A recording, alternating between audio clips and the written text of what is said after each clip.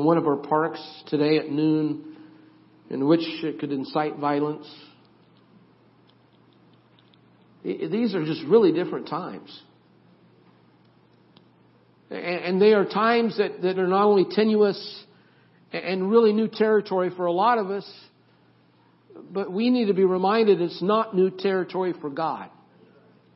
I mean, God understands what's going on. God understands what's happening. And I mean, what an appropriate text for us to reflect upon this morning as we ask ourselves, Lord, what is our response? I mean, how should we respond in the midst of all that is going on as we read the passage? And it begins, therefore, go and make disciples of all nations.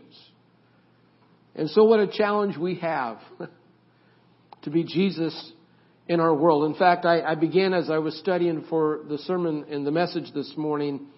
I asked myself, what about my life is like Jesus? What about my experience? What is it about my experience that is like, the life and the example that Jesus gave us? Because He did teach us. I mean, He taught us how to pray. Remember, our Father in heaven, which art in heaven, hallowed be thy name. Thy kingdom come, thy will be done on earth as it is in heaven. And so He teaches us how to pray. We understand that. And we know that as Jesus goes through the whoop and the wharf of life and all the ups and the downs and experiences that He has and the ministry that He does, He then comes to the very end of it and He does teach us how to die.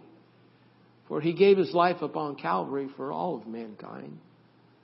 He teaches us something about how to sacrifice and how to give of ourselves. There's no question about that. But also in the midst of that, between where He teaches us how to pray and where He shows us how to die, in between all of that, He then shows us, He gives us an example of how we are to live our lives. Hallelujah. How we're to live our lives. I mean, how we're to live out the gospel of Jesus Christ. And obviously we're running towards September 24th, because September 24th, what day is that? Does anybody know? Yeah, it is a Sunday, but it's Vision Sunday. And we're running towards this idea that God has given us a vision that's going to be a strategic plan for Mission Church of the Nazarene for the next 5 years. And so we're excited about the fact that God is giving us a vision and a plan for the future of our church. But I believe that plan is only as relevant as we understand who Jesus Christ is. I mean, if you spend any time with me, I hope you would say, Pastor is about Jesus Christ. I mean, that's why I'm a pastor. I'm not a pastor because I wanted to be an academic. I'm really not that much one. I'm not a pastor because, I felt like, I want to, work with volunteers. I am a pastor because Jesus Christ got a hold of me as a young man and He called me to ministry to preach the gospel of who He is. Amen.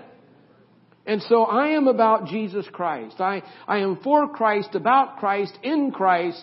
And that's what I believe that Jesus Christ shows us in His ministry. His ministry teaches us that ministry should be incarnational. I love the way that Pastor Jeff, where's Jeff? Last night, he, in his message, says incarnational means moving into the neighborhood. That, I mean, if we are really to be missional, that part of being missional is that it's not missional within these four walls, but it is a ministry that moves into the neighborhood. It is a ministry that impacts lives, and we become the hands and the feet of Jesus, and we're living it out. Amen. So ministry is incarnational. We are being and we are living for Jesus Christ. Ministry is also missional. Jesus shows us that. It is missional, so it's incarnational. Ministry is missional. That obviously means that God has called us to be on mission. I love the fact that we are a mission church on Mission Gorge Place, just right off of Mission. People say, where's your church? That's easy. Go to Mission Gorge, go to Mission Gorge Place, go to Mission Church. That's where we're at. It works. Good directions. So we are missional, not because we're just mission church, because Jesus has called us to be on mission. He's called us to be on mission. You say, well, what's the mission? Well, I'm going to get to that in just a little bit. In fact, everything that we're saying is leading towards something. I mean, when I plan messages and I'm planning my sermon schedule, and usually I work at 12 months at a time, I'm thinking, okay, we're here. This is point A, and this is point B. So then in 12 months, with the help of the Holy Spirit, I am praying that we will arrive at point B. because we are missional. And so we're preparing and ramping up for this strategic plan. And we have to say it includes being missional. Because God has called us to be missional as a church, not just Church of the Nazarene, but as the body of Christ, that we are to be missional, and God has a mission for you, and He has a plan for your life. I said that last Sunday, and I want to say it again, that God has a mission for you. Amen. I'm thrilled when people discover their mission. I mean, it's just like, it's electric, and their life just, comes alive, and they begin to grow as people begin to discover what God's mission is for them in their life. And it's a thrill to me. I'm loving, all these young people here in the church. I was visiting with one of our graduates, and she's now applying for medical school. And she began to share with me how, I said, what's your goal? Why do you want to be a doctor? And she shared with me, I don't want to be a doctor because I want to make money. I want to be a doctor because I want to go to the mission field, and I want to serve, and I want to be missional. I want to be missional. And so when we say, what is the plan? Jesus already gave us the plan. There's no mystery, really. We're called to be missional. The third thing Jesus shows us, and this, just hang on just a bit, because sometimes I think this gets overlooked, but the fact is, and maybe we just assume, but the third thing is that Jesus, He shows us how to be reproducible. So ministry is reproducible. In fact, Jesus said in one place, He says He came to seek and to save those that are lost. And maybe that does not sound, that sounds almost a little judgmental, saying somebody's lost. But I'm not saying it, by the way. Remember, Jesus is talking about it. And I'm about Jesus. And Jesus is saying that He came to seek those who are lost. In Luke chapter 19, if you want to look at it, in Luke chapter 19, looking at verse 10, which really kind of, it's really a focal point for Matthew chapter 28, looking at verse 19 and 20, which is our text today. In fact, let's look at our text this morning.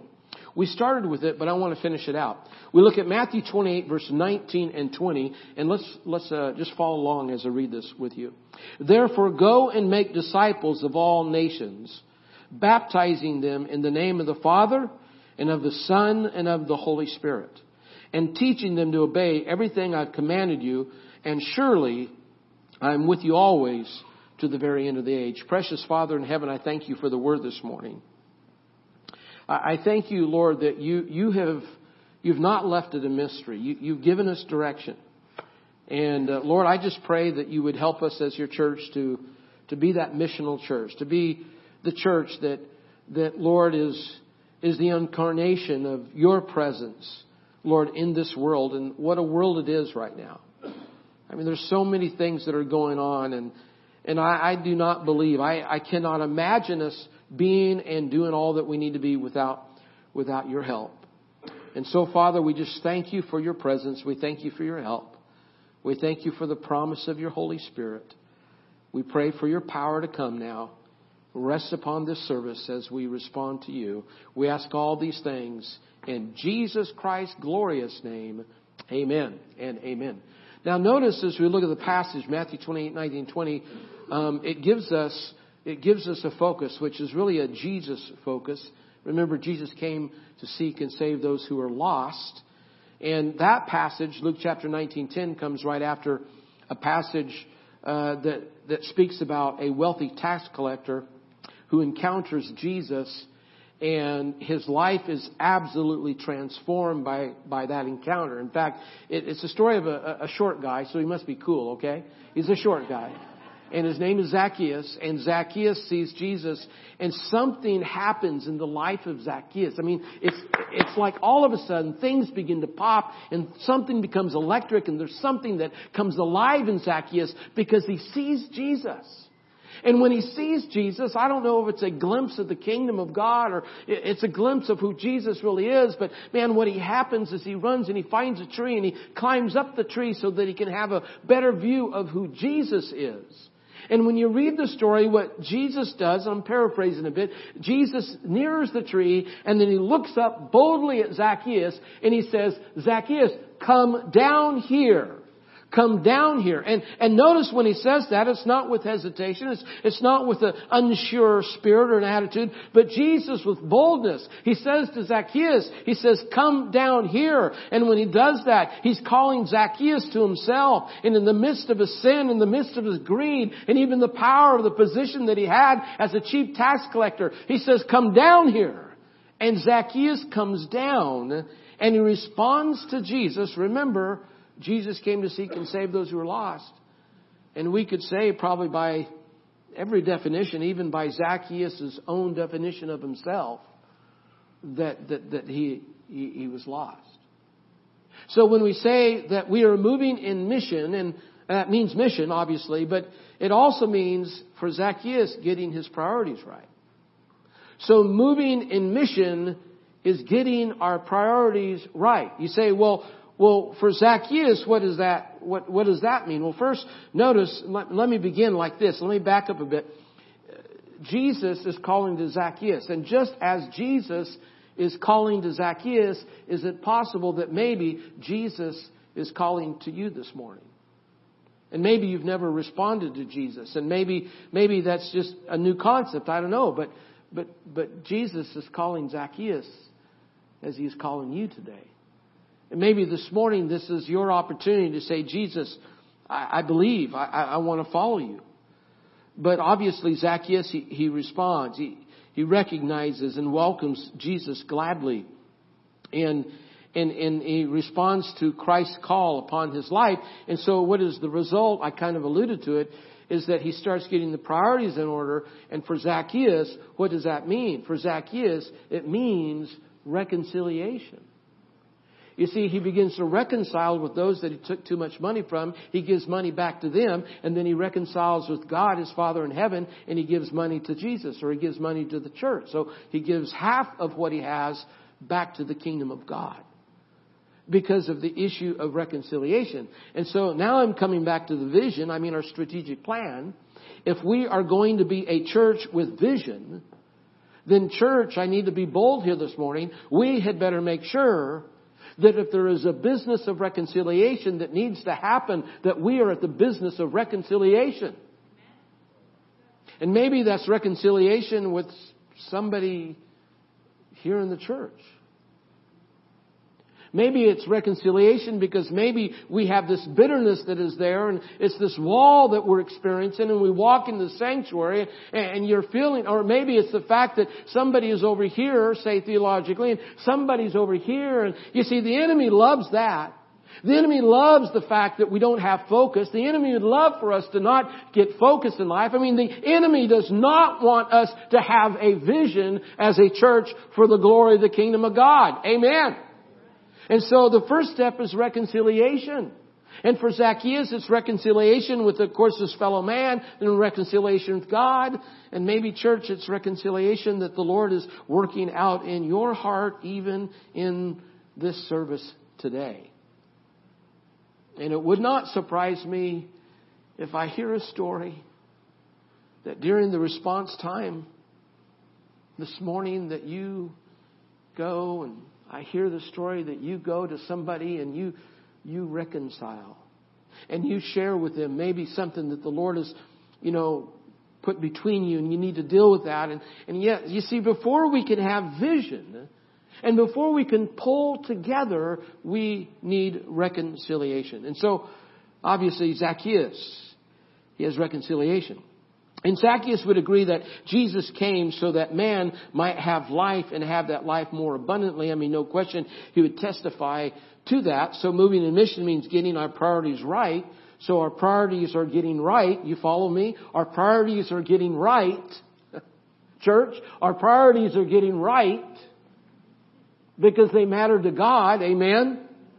So that's what moving in mission is. Moving in mission is getting our priorities right. Moving in mission means sharing the abundant life. Say that with me out loud. Moving in mission means sharing the abundant life. Amen.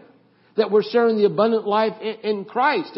And I'm remembering as my experience as a pastor that I spent some years as, kind of like a disciple of Christ and maintaining the saints. And then I realized after a period of time that, man, it has to go beyond that. I have to be not just a disciple of Christ, but I need to be a discipler for Christ. You say, well, Pastor, what do you mean? What I mean is, remember, ministry is reproducible. Now, bear with me for a moment. Ministry is reproducible. Jesus came to seek and save those who are lost. So first we have to begin to say, okay, yeah, people that do not know Jesus, Jesus is not walking with them. They're not participating in the kingdom yet. You see, Jesus identifies those as lost. So first step, we identify that there are those that are walking without Christ, not being judgmental, but with brokenness and with tears in our eyes. That we're concerned about those that do not know Jesus Christ. And we want to share Christ because we want them to experience the abundant spiritual life that is in Christ Jesus. Amen. And so I began by saying moving mission means sharing the abundant life. So I realized that there was a limitation as a pastor in reproducing myself in regards to ministry, because I learned that as far as the influence that I had as a single individual, as one man, that I could not minister to more than about 160 people. And so I pastored, and I pastored one church for about 5 years, and I went to another church and pastored for 4 years. And just bear with me, this is boring stuff, I understand. But every time that I pastored these churches, it would grow from 30 or 40 people to about 180, sometimes 220. But we kept on encountering, my wife and I, this dynamic that preachers talk about called the 200 barrier. And we were stuck there because I was a disciple, but not a discipler. On mission, remember? And so God reveals to me that now I need to become this discipler as I studied and began to bear down and understanding the dynamic of what it means to move forward, that I needed to develop, not just, allow the Lord to work in my life, but to believe in others and develop those others as they become a part of this team that God is developing. And so I began to work with what I called a ministry team. And that ministry team became leaders and leaders of learners. Remember, leaders are learners, and they became leaders of leaders, and those leaders began to reproduce themselves again so that we could begin to move to the next level. Why? Because we want people to experience the abundant life in Jesus Christ beyond my single ability. And so we began to develop the ministry team, and they began to be leaders, and they began to follow the example of God. How about that? What a novel idea, as God instructed Moses in the desert as the Israelites were wandering, to put someone over 5,000, somebody over 500, and to delegate and put somebody over 50. And in the delegation process, as leaders became leaders of leaders, then God began to bless the kingdom and things began to work a little bit more smoothly. And so I began to have this clear focus that to experience and to share the abundant life of Christ with more than just the few that I could, influence myself, that I had to begin to really believe in what Hebrews teaches us as the priesthood of all believers. That God has called every one of us on mission. And that we can have a vision of us responding to that mission. So, moving in mission means sharing the abundant life. Amen? It means sharing the abundant life. I recently handed out a book to my board members and to our staff. And the book is called Shift. And I don't know if you've ever seen the book. But anyhow, it's a book about 9 churches that experienced vibrant renewal. We could call it revival, but vibrant renewal. 9 churches in North America, that's Canada and the United States. And those 9 churches were churches that went from one level to the next level and to the next level. And they began to experience this vibrant renewal. And the 9 pastors gathered together for 2 years and asked the question, what is happening? And so the name of the book is called Shift. And I was blessed to be a part of that project because our church was one of those 9 churches. And we asked the question, why did our church, there where we were pastoring at the time, which was Tennessee, And we had started with about 90 people and grew to 1,000 in about 10 years. And we asked the question, why? Not because the church had money, not because of exceptional leaders, not because of any human thing except the unquenchable desire to sacrifice what was necessary to share the abundant life of Jesus Christ. Amen. People got excited about Jesus Christ. And they wanted people to know Jesus Christ. And they wanted people to meet Jesus Christ. And it excites me when I see, and I'm happy when I see the church begin to fall in love with Jesus. Because Jesus makes all the difference in the world. Make no mistake, it's not a program. It's not even any specific church. It is people when they come together as the body of Christ and they are in love with Jesus. Amen? And so God calls us to be in love with Jesus, to experience the abundant life that is ours in Christ. And it's that passion that drives us as we face whatever it is that we face. I'll never forget, just real quick here, I'll never forget my father was still alive. He's now with Jesus. And he loved Jesus. My mom's with Jesus too. And my folks were such great examples. But I'll never forget there in Tennessee, as we had built this new campus, a new facility, and we were gathered around the parking lot, and we're going to open up the church the next Sunday for the very first service, and we were there in the parking lot, maybe about 40 of us, and we had marched around the campus, and we were praying that the Spirit of God would fall and that God would be present on the campus. And as I finished the prayer time, I said, you know, we're short about $5,000 for the sign that we need. We did not have a sign for the new campus. And my dad, right away, my folks were living with us. They lived on Social Security. They had nothing. They didn't even have a home. And right out of the starting gate, my father says, I'll give 500. Somebody else, 500 over here, 500 over here, 1,000, 500. We had our $5,000. What nobody knew is that 500 was probably half of all the money that my dad had. He had half of what he had. And not because his son was the pastor. See, I know my dad. I knew my dad. It's because he was passionate about making sure that people experience the abundant life that is in Jesus Christ. Amen? And he wanted people to meet Jesus Christ. And it made all the difference in the world. So moving in mission means using what you have. In fact, I think of Luke chapter 9, if you have God's Word. Let's turn there. Go to Luke chapter 9. Luke chapter 9, I don't think we have it up here on the screen. But in Luke chapter 19, not 9, 19, sorry. Luke chapter 19, looking at verse 11 through 23. Luke chapter 19, looking at verse 11 through 23. While they were listening to this, he went on to tell them a parable because he was near Jerusalem and the people thought that the kingdom of God was going to appear at once. He said, a man of noble birth went to a distant country to have himself appointed king and then to return. And so he called 10 of his servants and gave them 10 minas. Put this money to work, he said, until I come back. But his subjects hated him and sent a delegation after him to say, we don't want this man to be our king. He was made king, however, and returned home. And then he sent for the servants to whom he had given the money in order to find out what they had gained with it.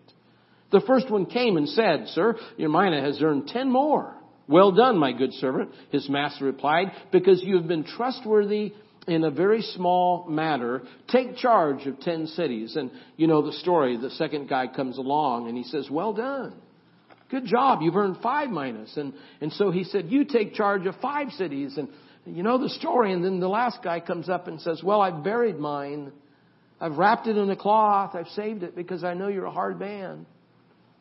And he responds to them. He said, you wicked man, why did you not at least put it on deposit and allow it to make and earn some kind of interest?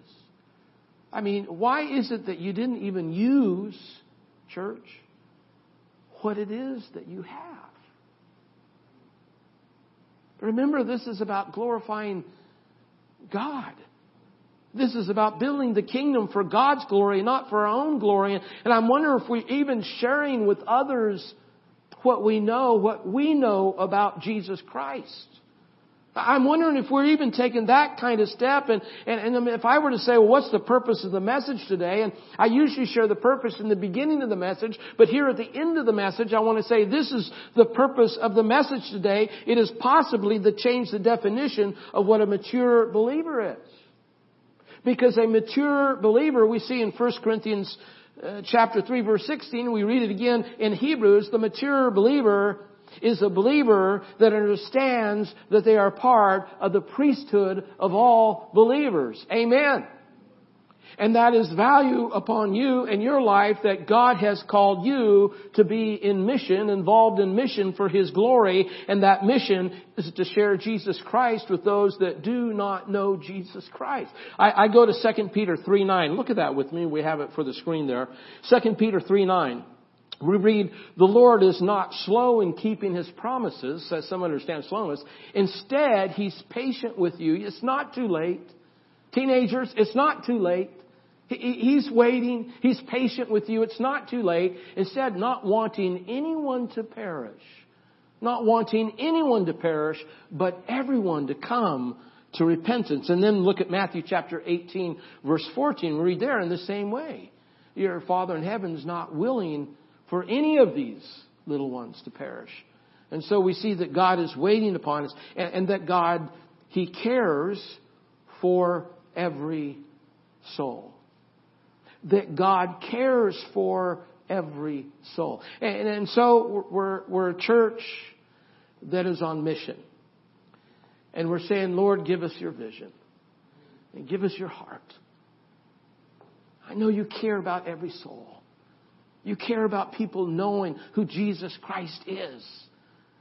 And realizing that people that do not know Christ, they are lost, as Jesus would say. That he who hath the Son hath life, who hath not the Son hath not life. And there's this only one way to the Father, is through the Son, Jesus Christ. You see, that's the axiom of Scripture. The axiom of Scripture. And that is that all of us, all believers, are a part of and involved in the process of people meeting Jesus Christ. In closing, I was getting my coffee this morning. And at 7-Eleven, the same place I do every Sunday. And then I get up early, leave the house before she's up. My wife is up, and I go study somewhere. And usually I find a hill so I can see the valley, and I just kind of meditate for a couple hours. And I get my coffee, and so anyhow, I'm there getting my coffee. And it's the same guy. It's been the same guy for about 2 months. They're behind the counter. Are you here, by the way? I need to ask that question before I go on. Are you here? Okay. What's that? No.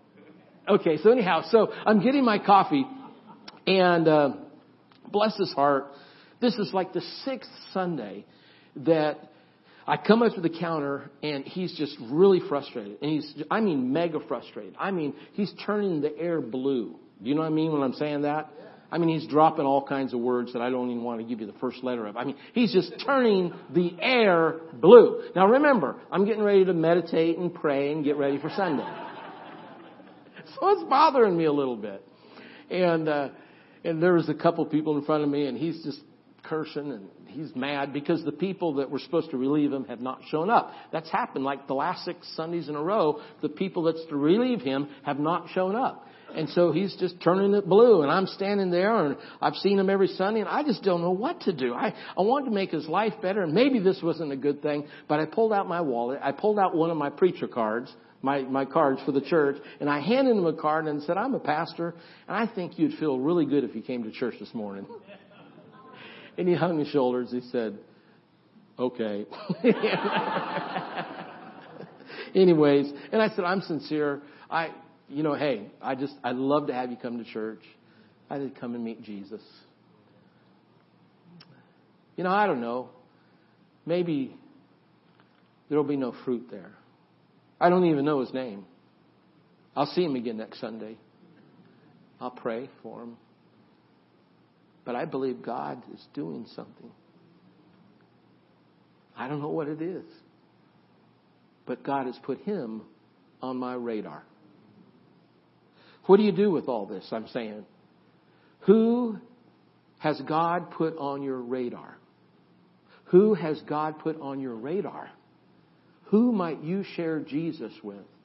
Because you see, Jesus came to seek and to save the lost. Let's stand. We're going to prepare for our response time. And remember reconciliation. Before we can say, yeah, God, this is our vision, I think that maybe there's some things maybe the Lord wants to do in our heart first. Before we can embrace the vision, this big plan, I invite you to embrace God. I invite you to seek Jesus and to reconcile some things in your heart. And maybe even during this time, reconcile with somebody else. Could you do that? And maybe go to them and say, I'm sorry, or go to them and share something. But let's just be in the spirit of reconciliation as we're preparing our hearts for that future that God has given us. And who has the Lord put on your radar?